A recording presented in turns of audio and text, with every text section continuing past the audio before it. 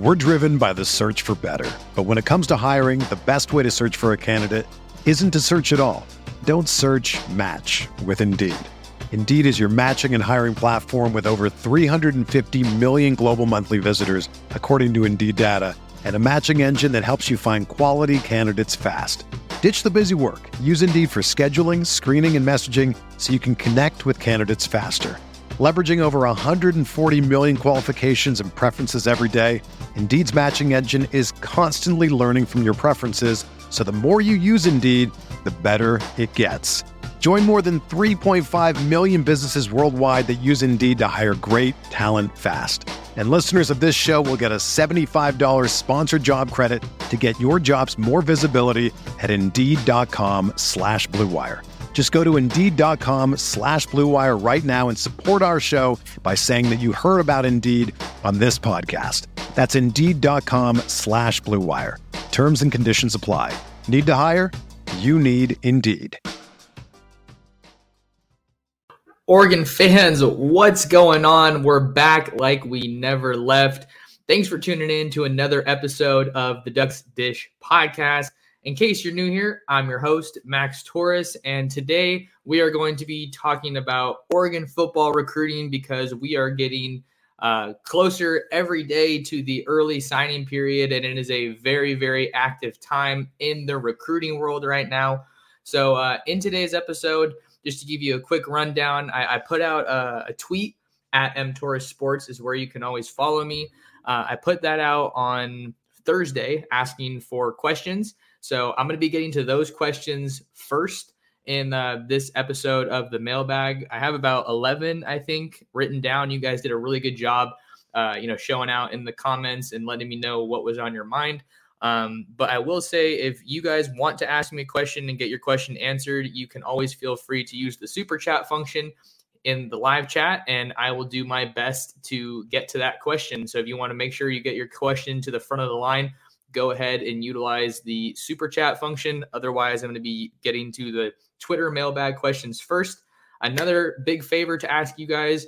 I set a goal just this week, actually, of getting to 2,000 subscribers on my YouTube channel by the end of the month. So we are in great shape there. I think we're just a little under 40 subscribers away. So been doing a lot of these shows, just trying to keep that recruiting content pumping out, covering the Ducks. So if you could do me a quick favor and just take a second out of your day and hit that subscribe button or share the channel with someone else you know, that would be greatly, greatly appreciated. So where are we at right now, right? So it's Friday. It's Friday, December 9th, and we're live on YouTube at Oregon Football Max Torres. Got myself a cup of tea here.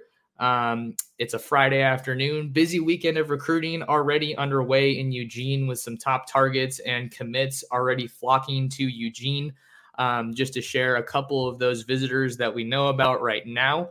We could always get more people added at the 11th hour, so to speak. We got some commits that are already in town, and let's see. So you got Cody DeCambra, the Bishop Gorman safety out of Las Vegas in the 23 class. I got to check in with him out in Vegas last weekend, so that was really fun. Awesome kid. Got stories interview on ducksdigest.com as well as on my YouTube channel. So go ahead and check that out if you haven't. And then you have his teammate, the 2023 wide receiver, Trech Kekahuna, former Wisconsin Badgers commit. He is on campus, and Oregon's making a late push there. They have Jerion Dickey and Ashton Kozar already committed in 2023 at wide receiver, but they're making a push for Trech out of Bishop Gorman. You also have cornerback Caleb Presley, who's already committed to Oregon in the 2023 recruiting class. There was a little bit of concern, I guess you could say, among Oregon fans that he took that official visit to UW last weekend. But, I talked to some people around the program, and I don't think there was really any concern. I don't think presently that there's any concern about Caleb Presley when it comes to his Oregon commitment. So he's back on campus, and you're looking to, solidify that commitment and try to wrap that up ahead of the early signing period. You have Colin Gill, the 2023 defensive back commit out of the DC area, as well as Solomon Davis, a Southern California defensive back out of Covina Charter Oak. And then you also have Alabama wide receiver Trayshawn Holden. He is definitely one of the biggest names that Oregon is tracking right now in the transfer portal, right? So everyone's always going to get kind of crazy when you see Alabama, right? Alabama is definitely one of the best teams in the country. Definitely not their best year right now, but they have crazy depth. And Trayshawn Holden, he was very high on the Ducks coming out of high school. Southern California guy out of Narbonne, or Narbonne. I can't remember I think it's Narbonne. But it's funny because I saw that he was in the portal and I was thinking, well, I talked to him a couple times during his recruiting process. I think I might still have his number. So I got to see if I can hit him up and see if he's willing to give me an interview. But he entered the transfer portal 4 days ago on December 5th, and he's already in Eugene. So what does that tell you about the interest there? There's definitely some strong mutual interest there. Chase Cota out of eligibility, right? Dante Thornton, Seven McGee in the transfer portal. So Oregon does have a need at wide receiver, with Troy Franklin and Chris Hudson being the two best receivers on the roster currently. So those are some guys that are on campus right now. I'm also told that Amari Washington is taking a visit to Oregon this weekend, one of the Ducks 2023 defensive line commits out of the Lone Star State. And just another note before we get into the mailbag, Oregon's coaches have been all over the country. Like, I can't even imagine looking at the airline miles that those guys have put on. I mean, they were just in D.C. to see Colin Gill, and then he's on campus this weekend. They were in Texas, and then you also saw Carlos Lachlan out of Mississippi to see Dante Dowdell, the star Oregon running back commit, when he won his second state title out in Mississippi with the Picayune Maroon Tide. So that's definitely Maroon Tide or Moon Pride. I think it's Maroon Tide. So lots of stuff going on. The coaches are incredibly active right now on the recruiting trail, and now they're back in Eugene to take a look at some more big names that are they're still trying to lock down some top guys in the 23 class, and then make that final pitch with a guy like Solomon Davis, who they went in home with multiple times over the past week. Solomon Davis, I was talking to him. I just posted my full interview with Solomon Davis over on ducksdigest.com leading up to that trip this weekend. So give that a read if you haven't already. Oregon is in an awesome spot there. Coach Demetrius Martin, who's a Southern California guy, was in home for a visit. Tosh Lapoy, Dan Lanning also there. So very important recruit to track there in the 2023 class, as Solomon Davis told me he's going to be announcing his college commitment on signing day, early signing period, December 21st. So with all of that out of the way, we're going to go ahead and hop into our first question. I might be tripping. Maybe it's because yesterday we had a little bit of issue with Spencer's audio, or maybe my earphones are just a little loud, but let me know if the audio is okay for you guys there on the live stream, and I will do whatever I can to adjust. Just give me 1 second.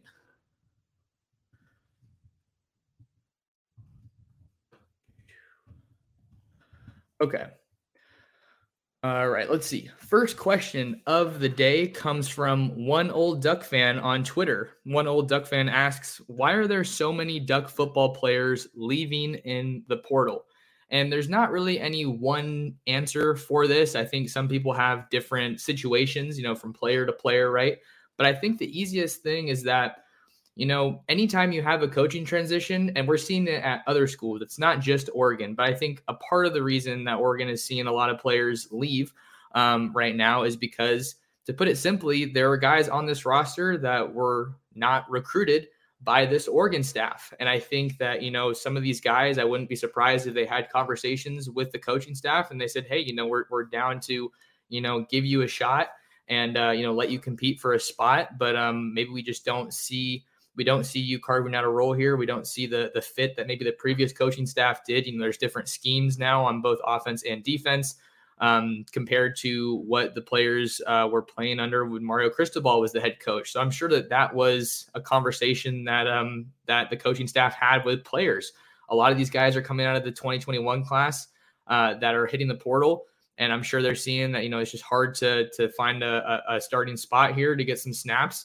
I wasn't recruited by this staff, so maybe it makes sense for me to hit the portal and see where else I can maybe try to find a better fit. Because as you know, a lot of the guys that committed to Oregon were heavily recruited out of high school. So they're also betting on themselves, right? They're going to be able to get scholarship offers once they're in the portal, because that's one of the biggest things that we're seeing now amid all this portal craziness.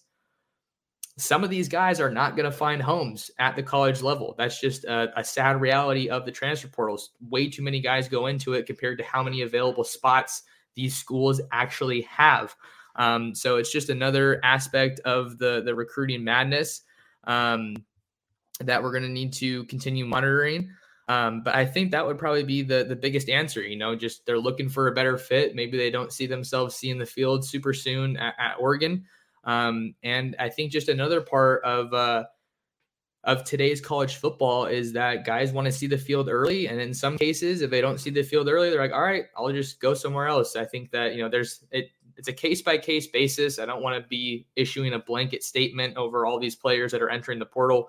I think that there's definitely unique situations that have different circumstances. So I think that would be my main reason, is probably because of the coaching transition, and they just see themselves finding a better fit somewhere else.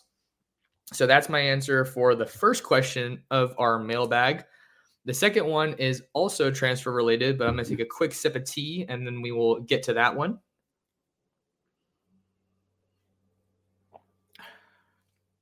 All right, next question comes from Bama Duck.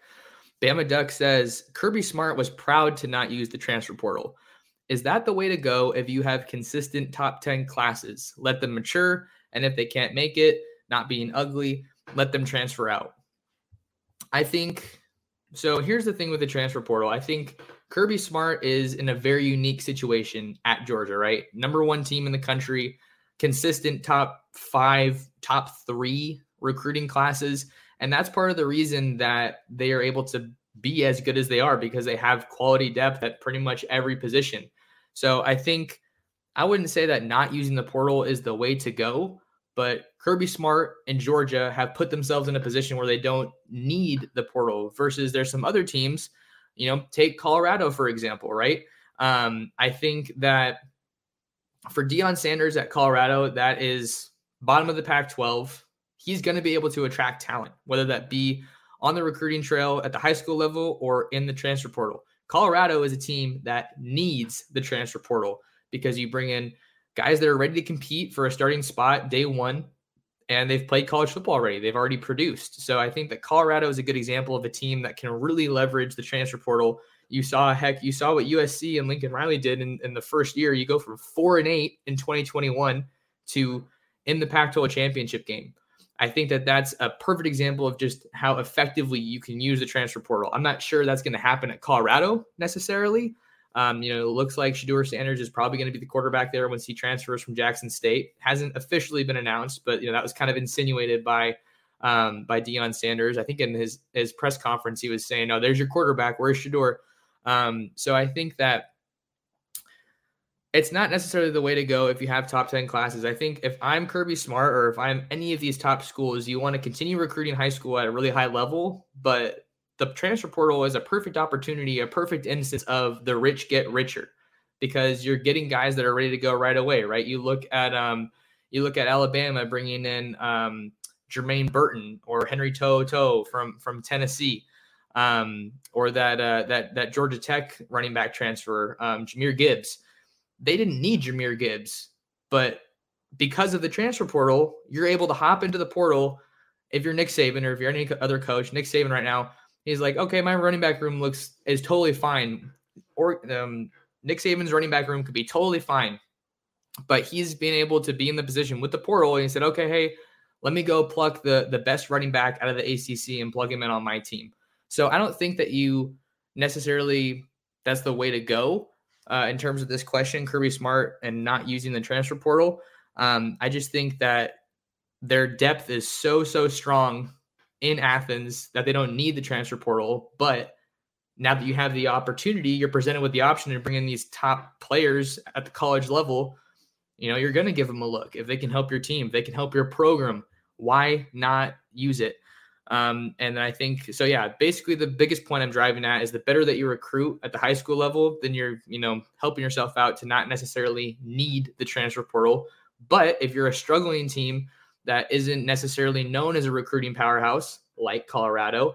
I think that you can bring in some of those top talents from the college level that can instantly raise the floor on your school, of your team. So I like that one. All right. Third question comes from Casey Jones 2468 on Twitter. Thanks for the question. Question is, with most of the O-line graduating, how do you think it will look next year? Yeah, I think the offensive line is one of the more interesting positions that we have to track right now for the Oregon Ducks heading into the 2023 season. We're kind of in that weird limbo in between season, if you will, because the 2022 season isn't over, but you're already kind of looking towards 2023, right? With early signing day coming up, with the transfer portal and all that stuff going on, the coaching carousel. So looking at the offensive line for Oregon, I think we have some pretty certain departures, right? You have Alex Forsyth at center. He's going to be gone. Ryan Walk, TJ Bass, Malisala Amavai-Laulu. He declared for the NFL draft before the 2022 season, but actually decided to come back, and he was one of the best contributors for Oregon along the offensive line.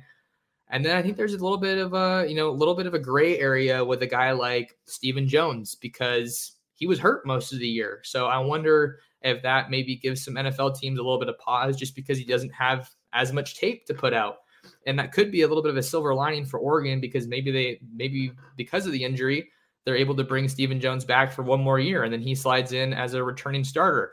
Marcus Harper played a lot of really good football in the absence of Stephen Jones. I think that, he's someone that's probably going to be back next year. I think he figures to be a really good piece that you're confident about along that offensive line for Oregon under Adrian Clem and that offensive line staff.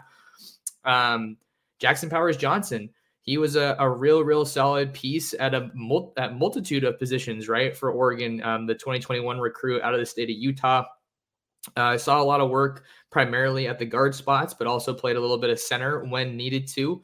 So I think that Jackson Powers Johnson is probably one of your prime candidates to come in and play some center. And then just looking at the rest of the roster, I think you probably have Josh Connerly Jr. sliding into a larger role, maybe at your left or right tackle. Just depends how confident you are in him. I think most of the time you want to have your best offensive lineman either at center, managing the offensive line, or at left tackle, that guy you're most confident in protecting your quarterback's blind side. And for Oregon, that was TJ Bass, and he did a hell of a job during his time at Oregon coming in from the JUCO ranks. So I think Josh Connerly probably figures or projects to be one of your tackles next year. And then you also have Faaope Laulaulu. He saw some time in a backup role at the tackle spot. So I think he maybe is a guy that you could see in the mix there at one of the tackle spots. Maybe you also see Dawson Jaramillo. He's a guy who has played a lot. I think he played considerably more snaps under Mario Cristobal and Alex Mirabal. Didn't seem to be featured a whole bunch this year, but Oregon did get into some games that they were able to put away, and then they saw some of the reserves come in. So maybe we see some more of Dawson Jaramillo. Those are some of the guys that I'm kind of most confident in terms of contributing. Let me just bring up the roster to make sure I'm not missing anybody.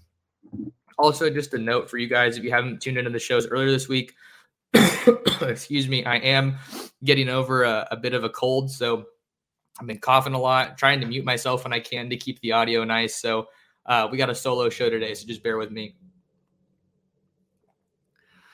Oh, man. Okay.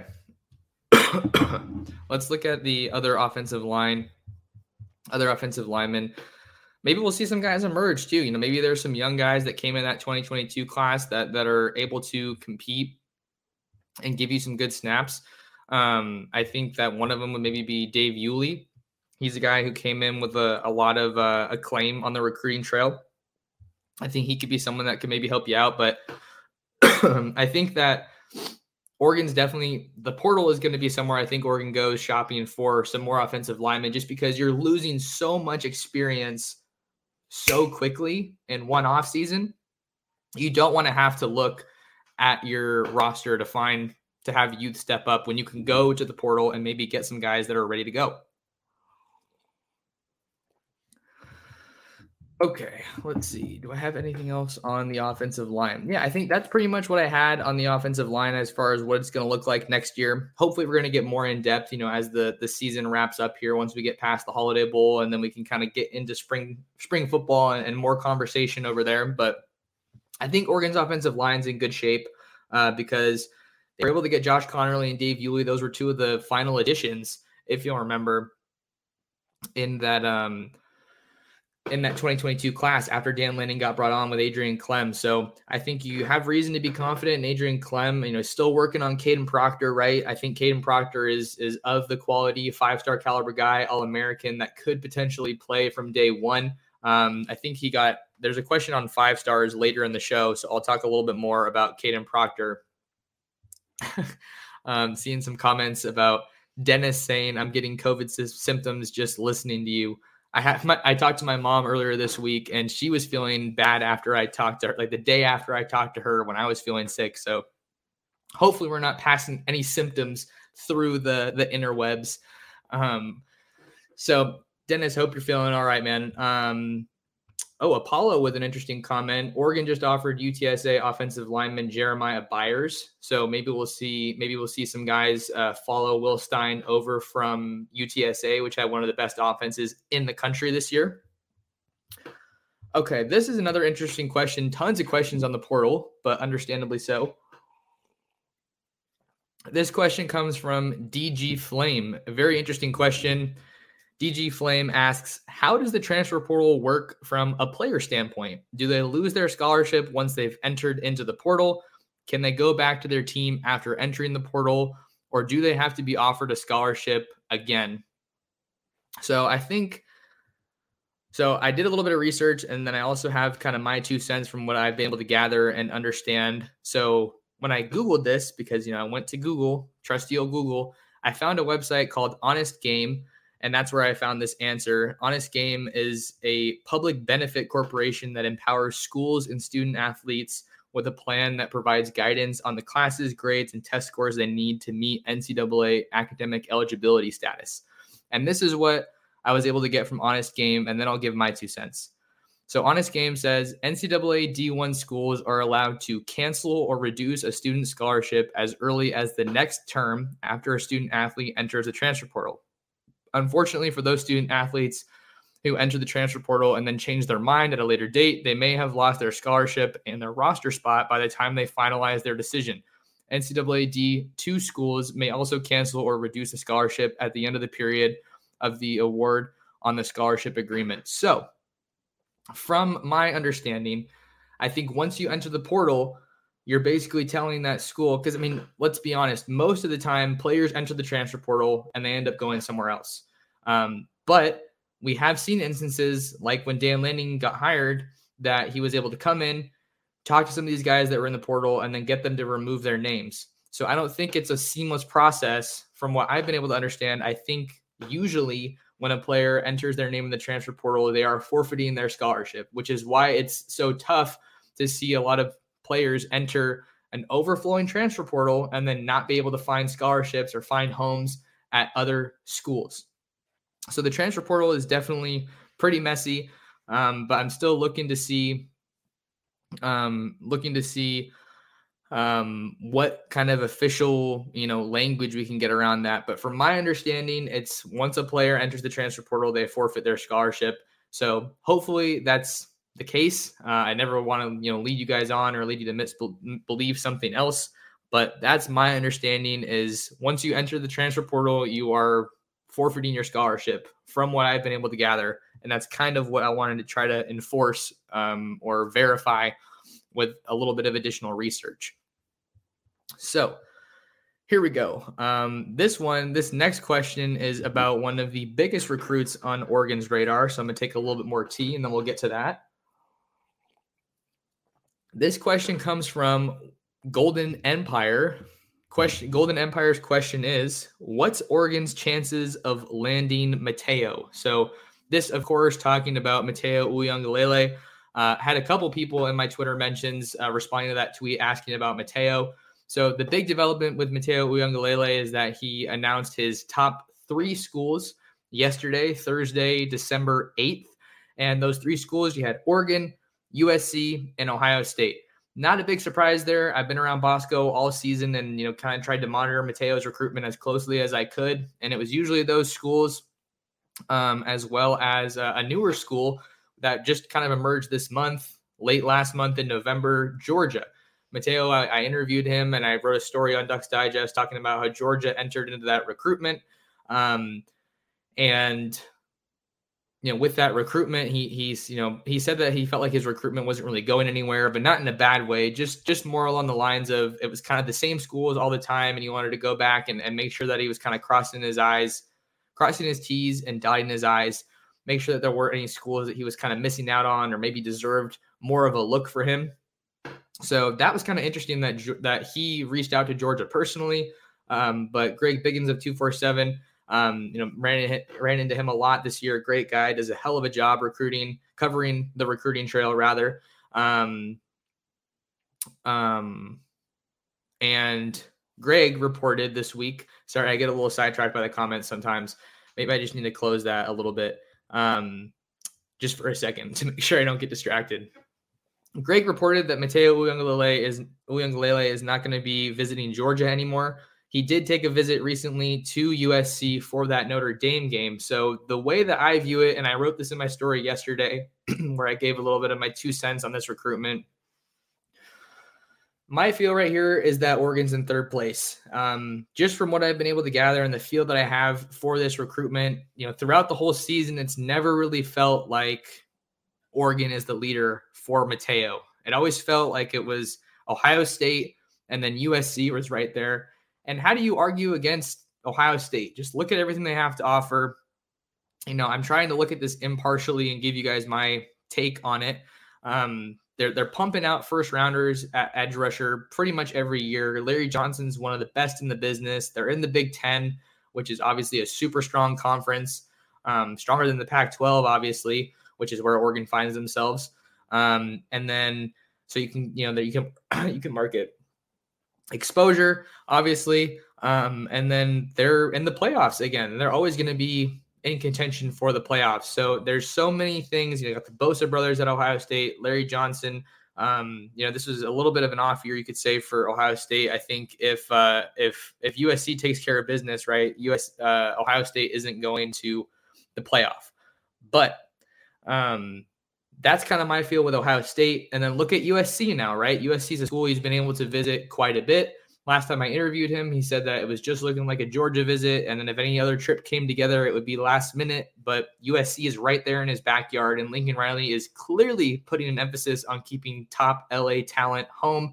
Look no further than Malachi Nelson and Makai Lemon, the 5-star trio out of Los Alamitos in Southern California.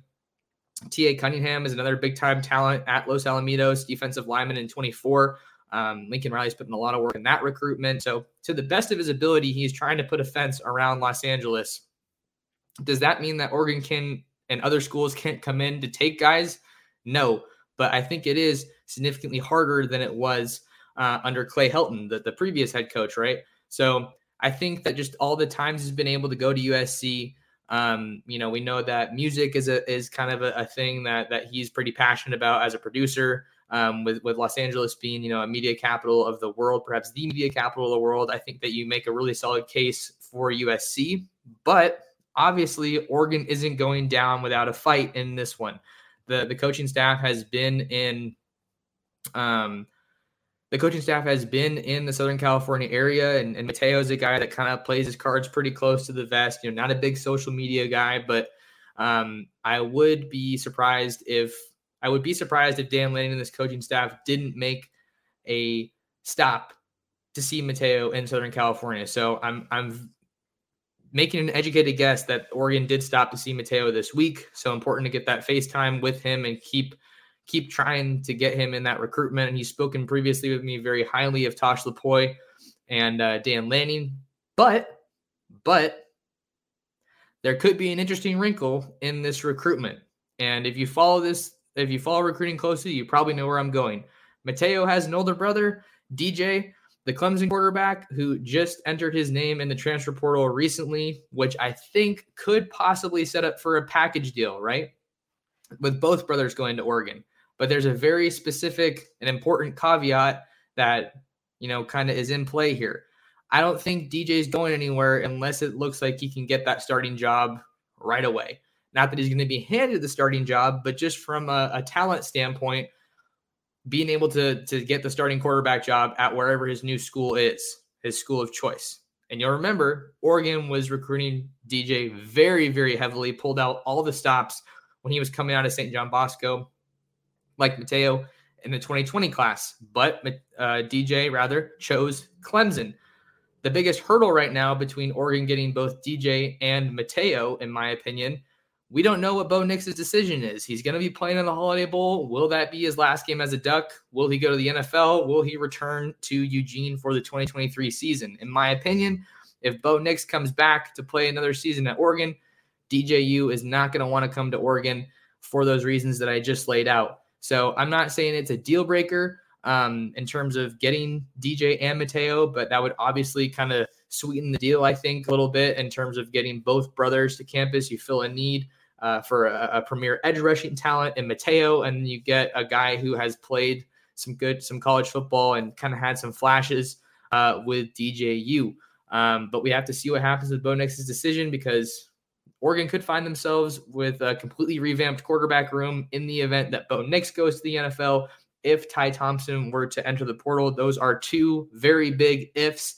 Both of those haven't happened, and I don't have any source or intel on either of those. I'm just laying out a hypothetical. So we'll have to see what happens there with Mateo Uiagalelei. He is going to be making a decision during the early signing period, and he's going to be an early enrollee at the school of his choice. Don't go anywhere. We're going to take a quick break. For those of you listening to us on the audio platform, we got more Oregon football mailbag for you, Oregon football recruiting talk for you after this. We're driven by the search for better. But when it comes to hiring, the best way to search for a candidate isn't to search at all. Don't search, match with Indeed. Indeed is your matching and hiring platform with over 350 million global monthly visitors, according to Indeed data, and a matching engine that helps you find quality candidates fast. Ditch the busy work. Use Indeed for scheduling, screening, and messaging so you can connect with candidates faster. Leveraging over 140 million qualifications and preferences every day, Indeed's matching engine is constantly learning from your preferences, so the more you use Indeed, the better it gets.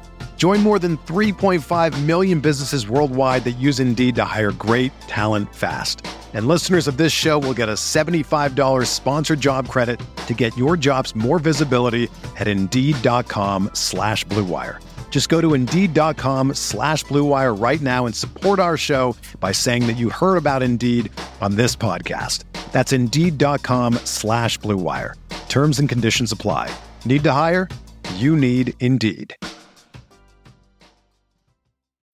When you need mealtime inspiration, it's worth shopping Kroger, where you'll find over 30,000 mouth-watering choices that excite your inner foodie. And no matter what tasty choice you make, you'll enjoy our everyday low prices, plus extra ways to save, like digital coupons worth over $600 each week. You can also save up to $1 off per gallon at the pump with fuel points. More savings and more inspiring flavors make shopping Kroger worth it every time. Kroger, fresh for everyone. Fuel restrictions apply. All right, welcome back, everybody, to the Ducks Dish podcast. We are rocking and rolling. It is Friday, December 9th. Hope everybody's having an awesome week.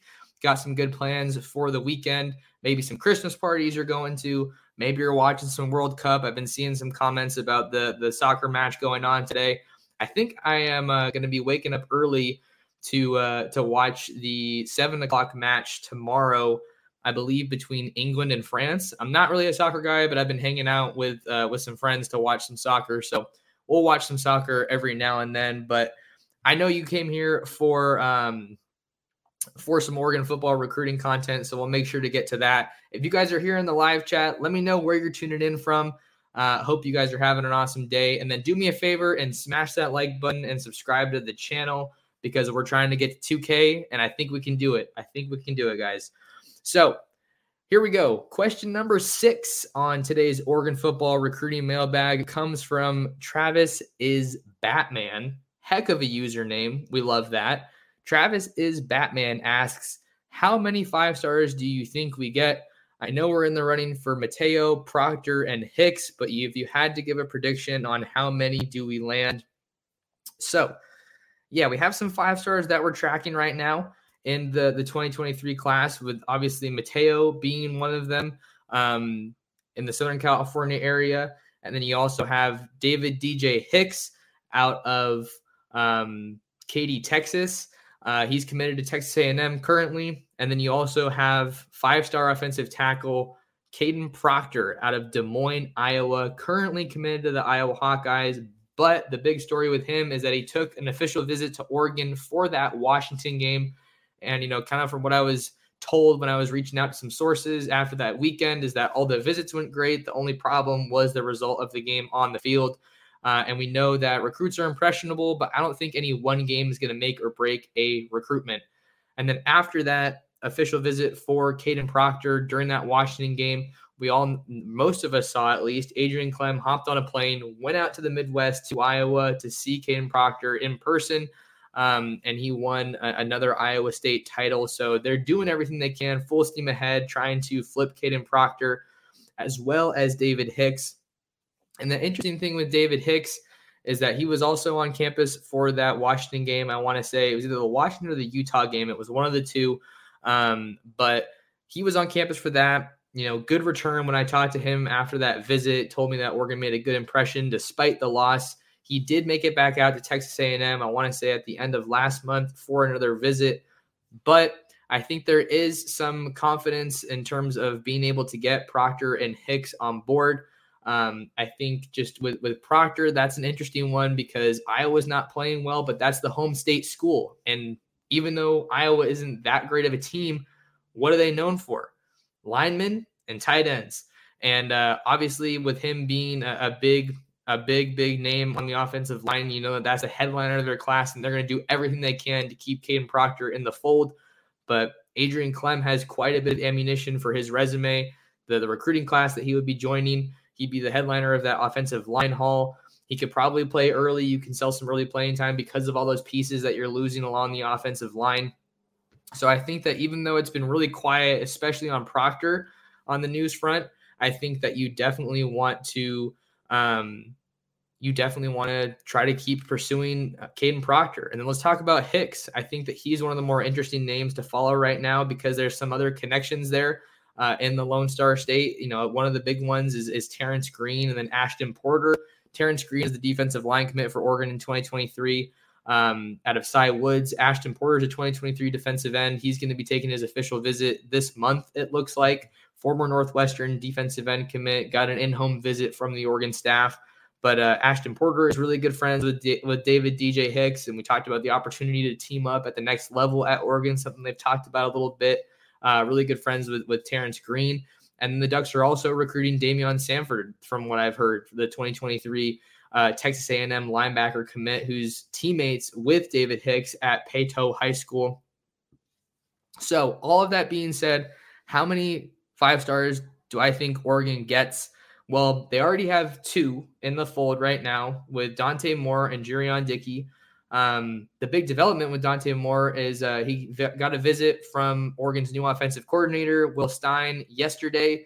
But then now there's some smoke. There was a report from Steve Wiltfong of 247 that he's going to be taking a visit out to UCLA this weekend, which is definitely kind of a little bit of a, eyebrow raiser because UCLA hasn't really been known as a recruiting powerhouse.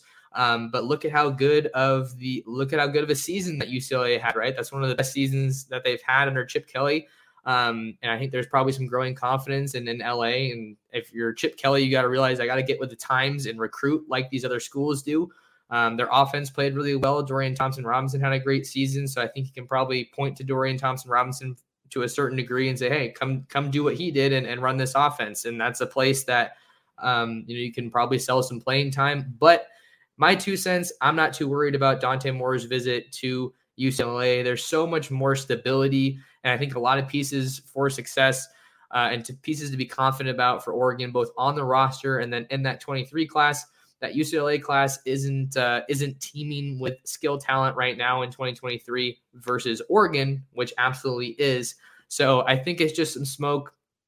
I need to do some digging on that one, but I'm not too worried right now about Dante Moore visiting UCLA. So to answer the question, I'm going to go with 3. I think it's a cautious answer, but basically by saying 3, I think that Oregon hangs on to Jurion Dickey, Oregon hangs on to Dante Moore, and then they get at least one of Mateo, Proctor, and Hicks. Right now, I think the 5-star that I'm probably feeling the most confident about is David Hicks. I think David Hicks is the top uncommitted, or no, the top 5-star that isn't committed to Oregon currently. Maybe that's an easier way to say it. I think the guy that I'm most confident about that Oregon is still pursuing is David DJ Hicks. The staff was previously in Texas this past week. Again, I haven't seen any pictures of an in-home visit for Hicks on social media, but stands to reason if you're in Texas, you're going to stop by and see one of your top targets on the recruiting trail. And I know that Oregon is pushing super, super hard for DJ Hicks. So we'll have to see what happens. Not sure if he's going to be signing early or enrolling early based on my last conversation with David Hicks, but should be an interesting recruitment to follow for all those guys. Trying to give you guys my feel for how things are going with those guys on the recruiting trail. 2023s are the big talk now, but before we know it, the 24s are going to be on the clock. All right, next question comes from Jason Noble. Jason Noble asks, do you think we get multiple cornerbacks from the portal, and do you have your eyes on 2 to 3 specifically? So Oregon's defensive secondary was obviously a struggle for them this past year. Outside of Christian Gonzalez, I think Christian Gonzalez was obviously the strongest piece of that secondary, and now he's heading off to the NFL draft. But he's a success story for sure. When it comes to Oregon's work in the transfer portal, he was a plug and play guy.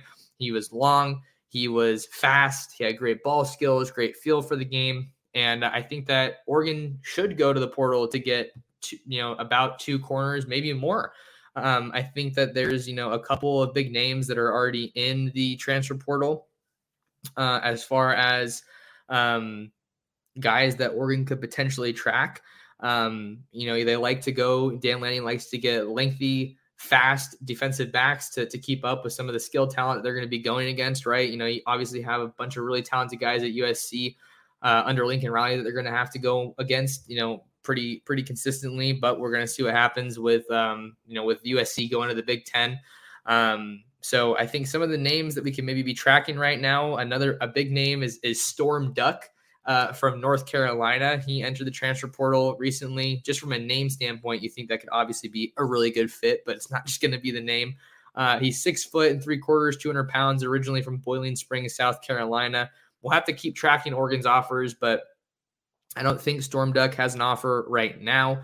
But a big name to track is Alabama cornerback Kyrie Jackson, 6'3", 198 pounds from Upper Marlboro, Maryland. He does have an Oregon offer, so he's a name that is absolutely on Oregon's radar right now as they're navigating the transfer portal, looking for some top options.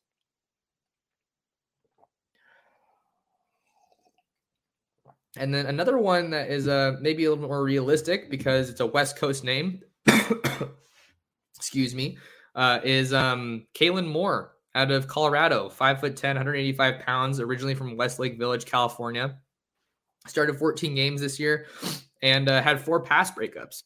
So I think that he's a solid name. Obviously, coming from Colorado, he probably has some good connections with Demetrius Martin. And maybe he looks at some of the writing on the wall. Christian Gonzalez, cornerback transfer from Colorado, went to play under Demetrius Martin at Oregon and absolutely balled out.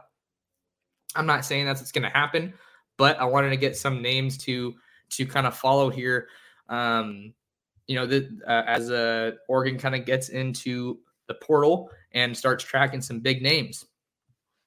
All right, so I think Oregon absolutely needs to go into the portal to get some guys to play corner.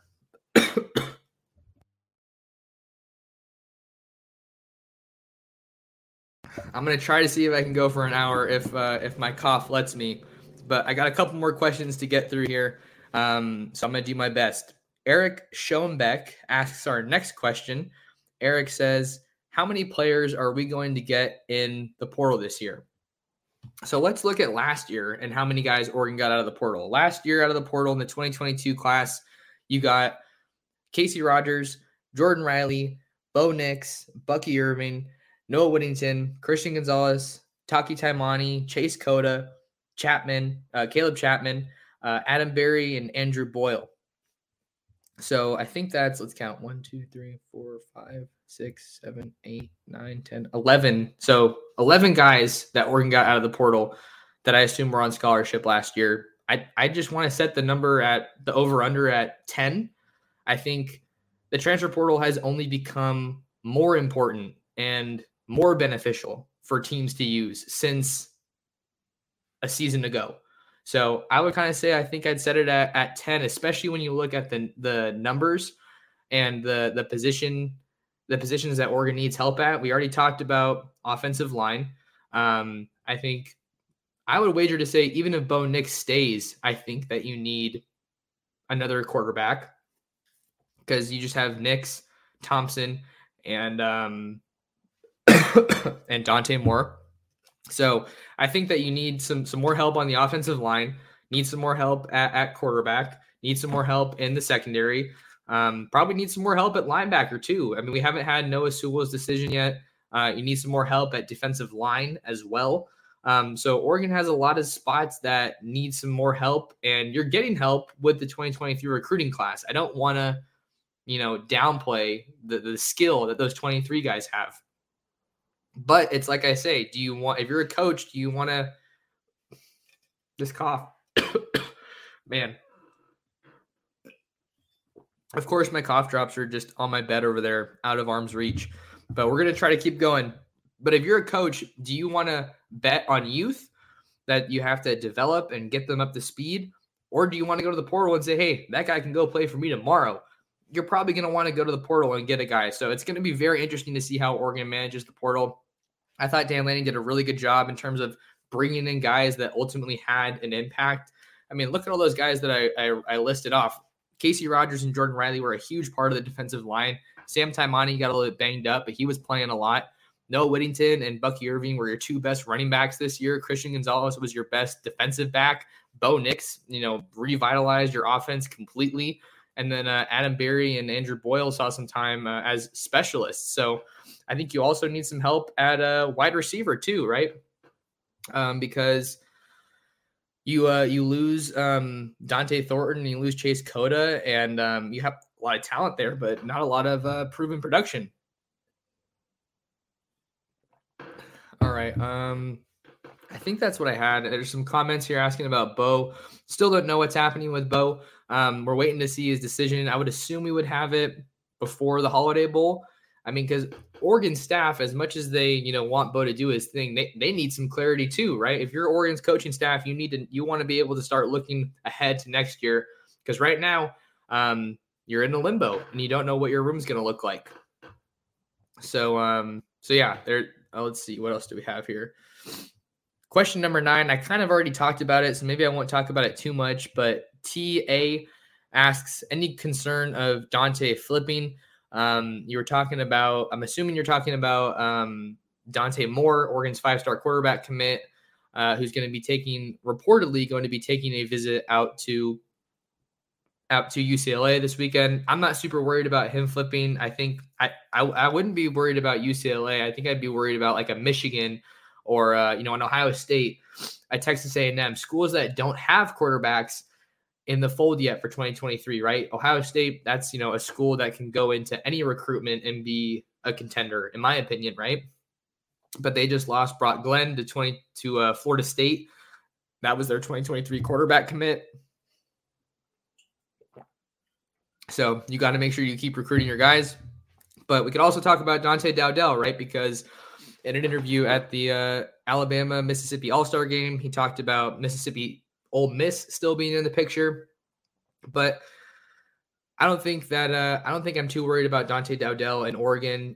He's been committed to Oregon for quite a while, and he's been out to Oregon numerous times for visits, even though he's all the way across the country in Mississippi. Carlos Loughlin went to go see him last week. So I feel pretty confident about both Dantes right now. If I were to say which one do I feel more confident about, I'd probably say Dante Dowdell. But, I think as of right now, things are looking pretty solid for both Dantes in Oregon's 2023 class. But nothing is over until pen meets paper. We all know that, folks, which is why you can't get too attached to any one recruit. You can't get your hopes up too much.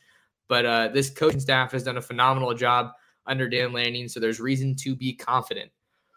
All right, next question. Benny asks, you think Ty Thompson staying? I should just read that. Do you think Ty Thompson is staying? I think that's a very interesting, storyline to follow right now, because right now Oregon's quarterback room, all we know next year is Ty Thompson's in the quarterback room from a scholarship standpoint, because we don't know about Bo Nix, and we still have to wait for Dante Moore to sign his national letter of intent.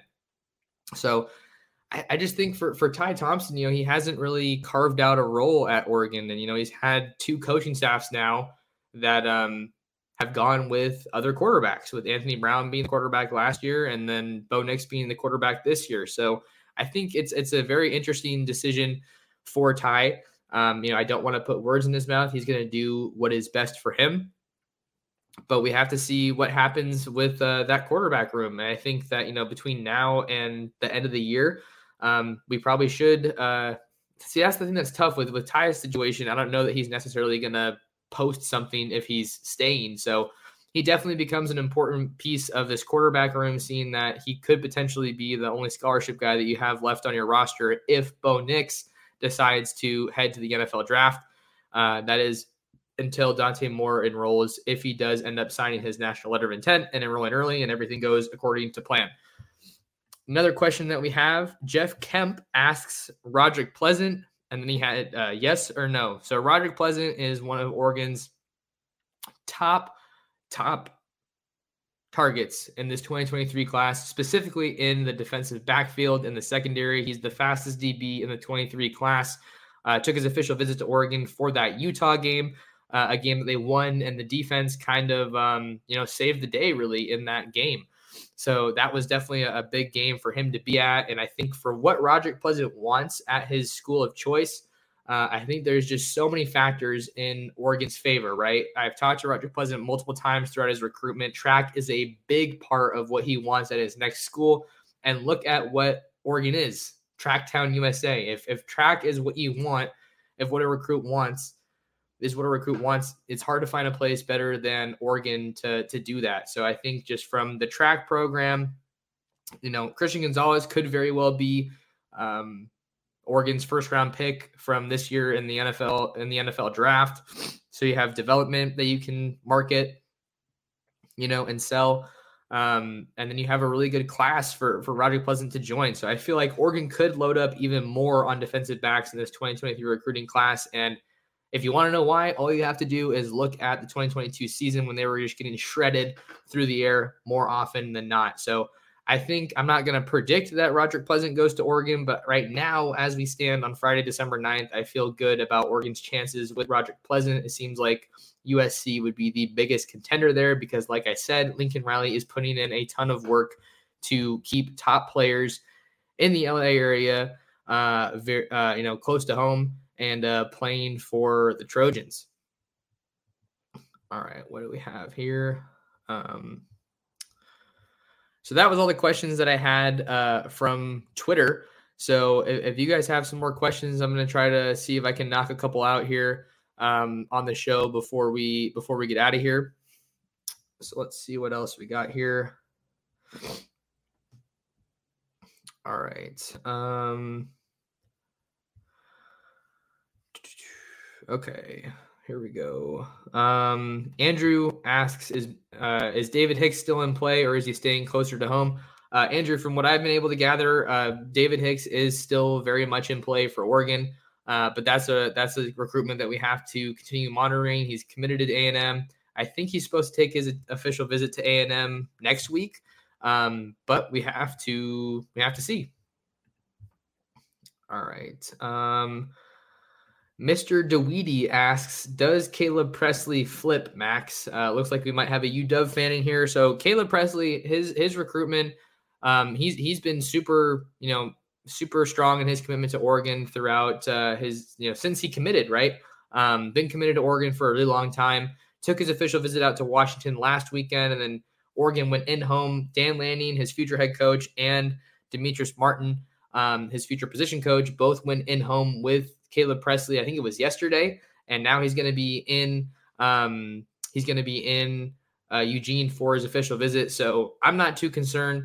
I'm not too concerned about Caleb Presley flipping. I don't think he's ultimately going to flip to Washington. But, like I said, with any of these recruits, you have to see what happens once, the recruiting calendar kind of plays out and if they end up signing their national letter of intent. So I think, the visit to Washington, caught some people's attention. But I think Oregon's getting them on campus to, kind of more or less lock things down and solidify that commitment. So I'm not too worried about Caleb Presley flipping to Washington, assuming that that's what you were asking in that question.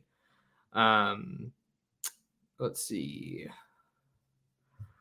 Let's see what other questions we have here. Oregon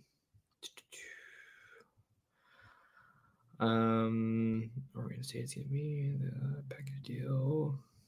No word on Bo Nix just yet. What else do we have? And let's see. Andrew said, also, for the love of God, can Oregon please get Storm Duck? I mean, that's just destiny. Yeah, I think that's a name that a lot of people are looking at right now. Let's see.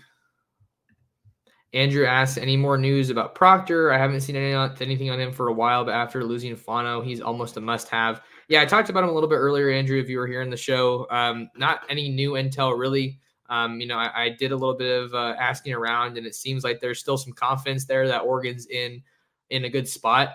I think that Oregon was really in a really good spot with Fano for the longest time in that recruitment. But look at Utah now, man. I mean, Utah kind of feels like a little bit of a sleeping giant now that they're on back-to-back Pac-12 titles. There's a lot of really good in-state talent there every year, but they've been going, out of the state to play their college football. So I think that with Fano, that was a guy that they really want, and he's a tremendous talent. So I think that that's a great get for Kyle Whittingham and that staff. And then they flipped someone. I think they flipped Hunter Clegg, I think is his name. A defensive end. They flipped him from Stanford, I want to say. I think he was committed to Stanford, but he flipped to Utah yesterday. Hunter Clegg, defensive end out of American Fork.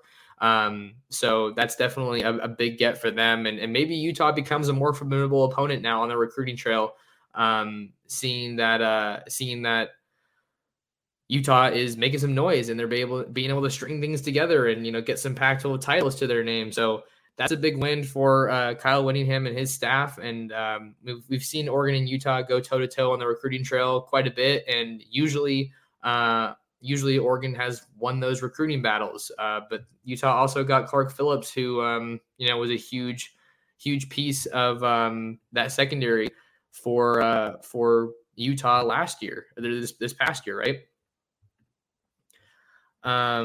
Okay. Yeah, this is, okay. This is the last thing we'll talk about today. Just to clarify, cause I don't think that I said it right at first. But this is a new offer for Oregon out of the transfer portal, which is definitely interesting. Jeremiah Byers. I think when I first talked about it, cause someone said something in the comments, I thought he was a UTSA, but he's a UTEP, so University of Texas, El Paso. Jeremiah Byers tweeted here, hashtag all glory to God, blessed to receive an offer from Oregon, then tagged Adrian Clem. So looks like one of the better offensive linemen out of UTEP got an offer from Oregon today. He's definitely someone to monitor for the Ducks now. I'll go ahead. I'll do it live on stream, drop him a follow. As we look to track Oregon's recruiting efforts in the transfer portal. Jeremiah Byers does have 2 years of eligibility remaining. So like I said earlier on in the show, I think it makes a lot of sense for Oregon to go into the portal to try to get some experience and get someone who's played a lot of football to kind of try to, bridge the gap if you want to call it that, between losing a lot of proven production and a lot of really good guys from this year's roster. So I think that'll do it for us on this episode of the Ducks Dish podcast. Had a bunch of people in here. I think we almost got to 100 live viewers at one point today. So got quite a few people in here, and it's been a blast getting to spend some of the day talking some Oregon football and some Ducks recruiting with you guys. So got to give myself a second to, plug all the ways you can find me and my work. If you want to find more of me, you can follow me on Twitter at mtorresports. That is the quickest way to find all my Oregon football and Oregon football recruiting updates at mtorresports on Twitter. You can find me on YouTube at Oregon Football Max Torres. Go ahead and subscribe to the channel if you could. Take a second out of your day and give me an assist. And then you can find all my written content covering Oregon football and Oregon football recruiting at ducksdigest.com. Best interviews in the biz. And then you can also listen to me, obviously, on the Ducks Dish podcast. Best way to show your support for the show is share it with your friends, with your family, with other Duck fans. You guys know the drill. I always appreciate when you support the show and support the channel. But until next time, thank you so much for listening to another episode of the Ducks Dish podcast. Everyone is talking about magnesium. It's all you hear about. But why? What do we know about magnesium? Well, magnesium is the number one mineral that 75% of Americans are deficient in. If you are a woman over 35, magnesium will help you rediscover balance, energy, and vitality. Magnesium supports more than 300 enzymatic reactions in your body, including those involved in hormonal balance. From functional medicine doctors to mental well-being and female hormone experts, we all know that magnesium is the one mineral to improve all aspects of well-being and health. But which one? Magnesium Breakthrough from Bioptimizers, the trusted choice recommended by leading experts with 7 best-absorbed forms of magnesium to ensure your body receives the support it needs for overall well-being. Go to bioptimizers.com/balance today and use code BALANCE10 for 10% off. Support your journey to wellness at bioptimizers.com/balance. Magnesium Breakthrough from Bioptimizers, your foundation to optimal health and vitality.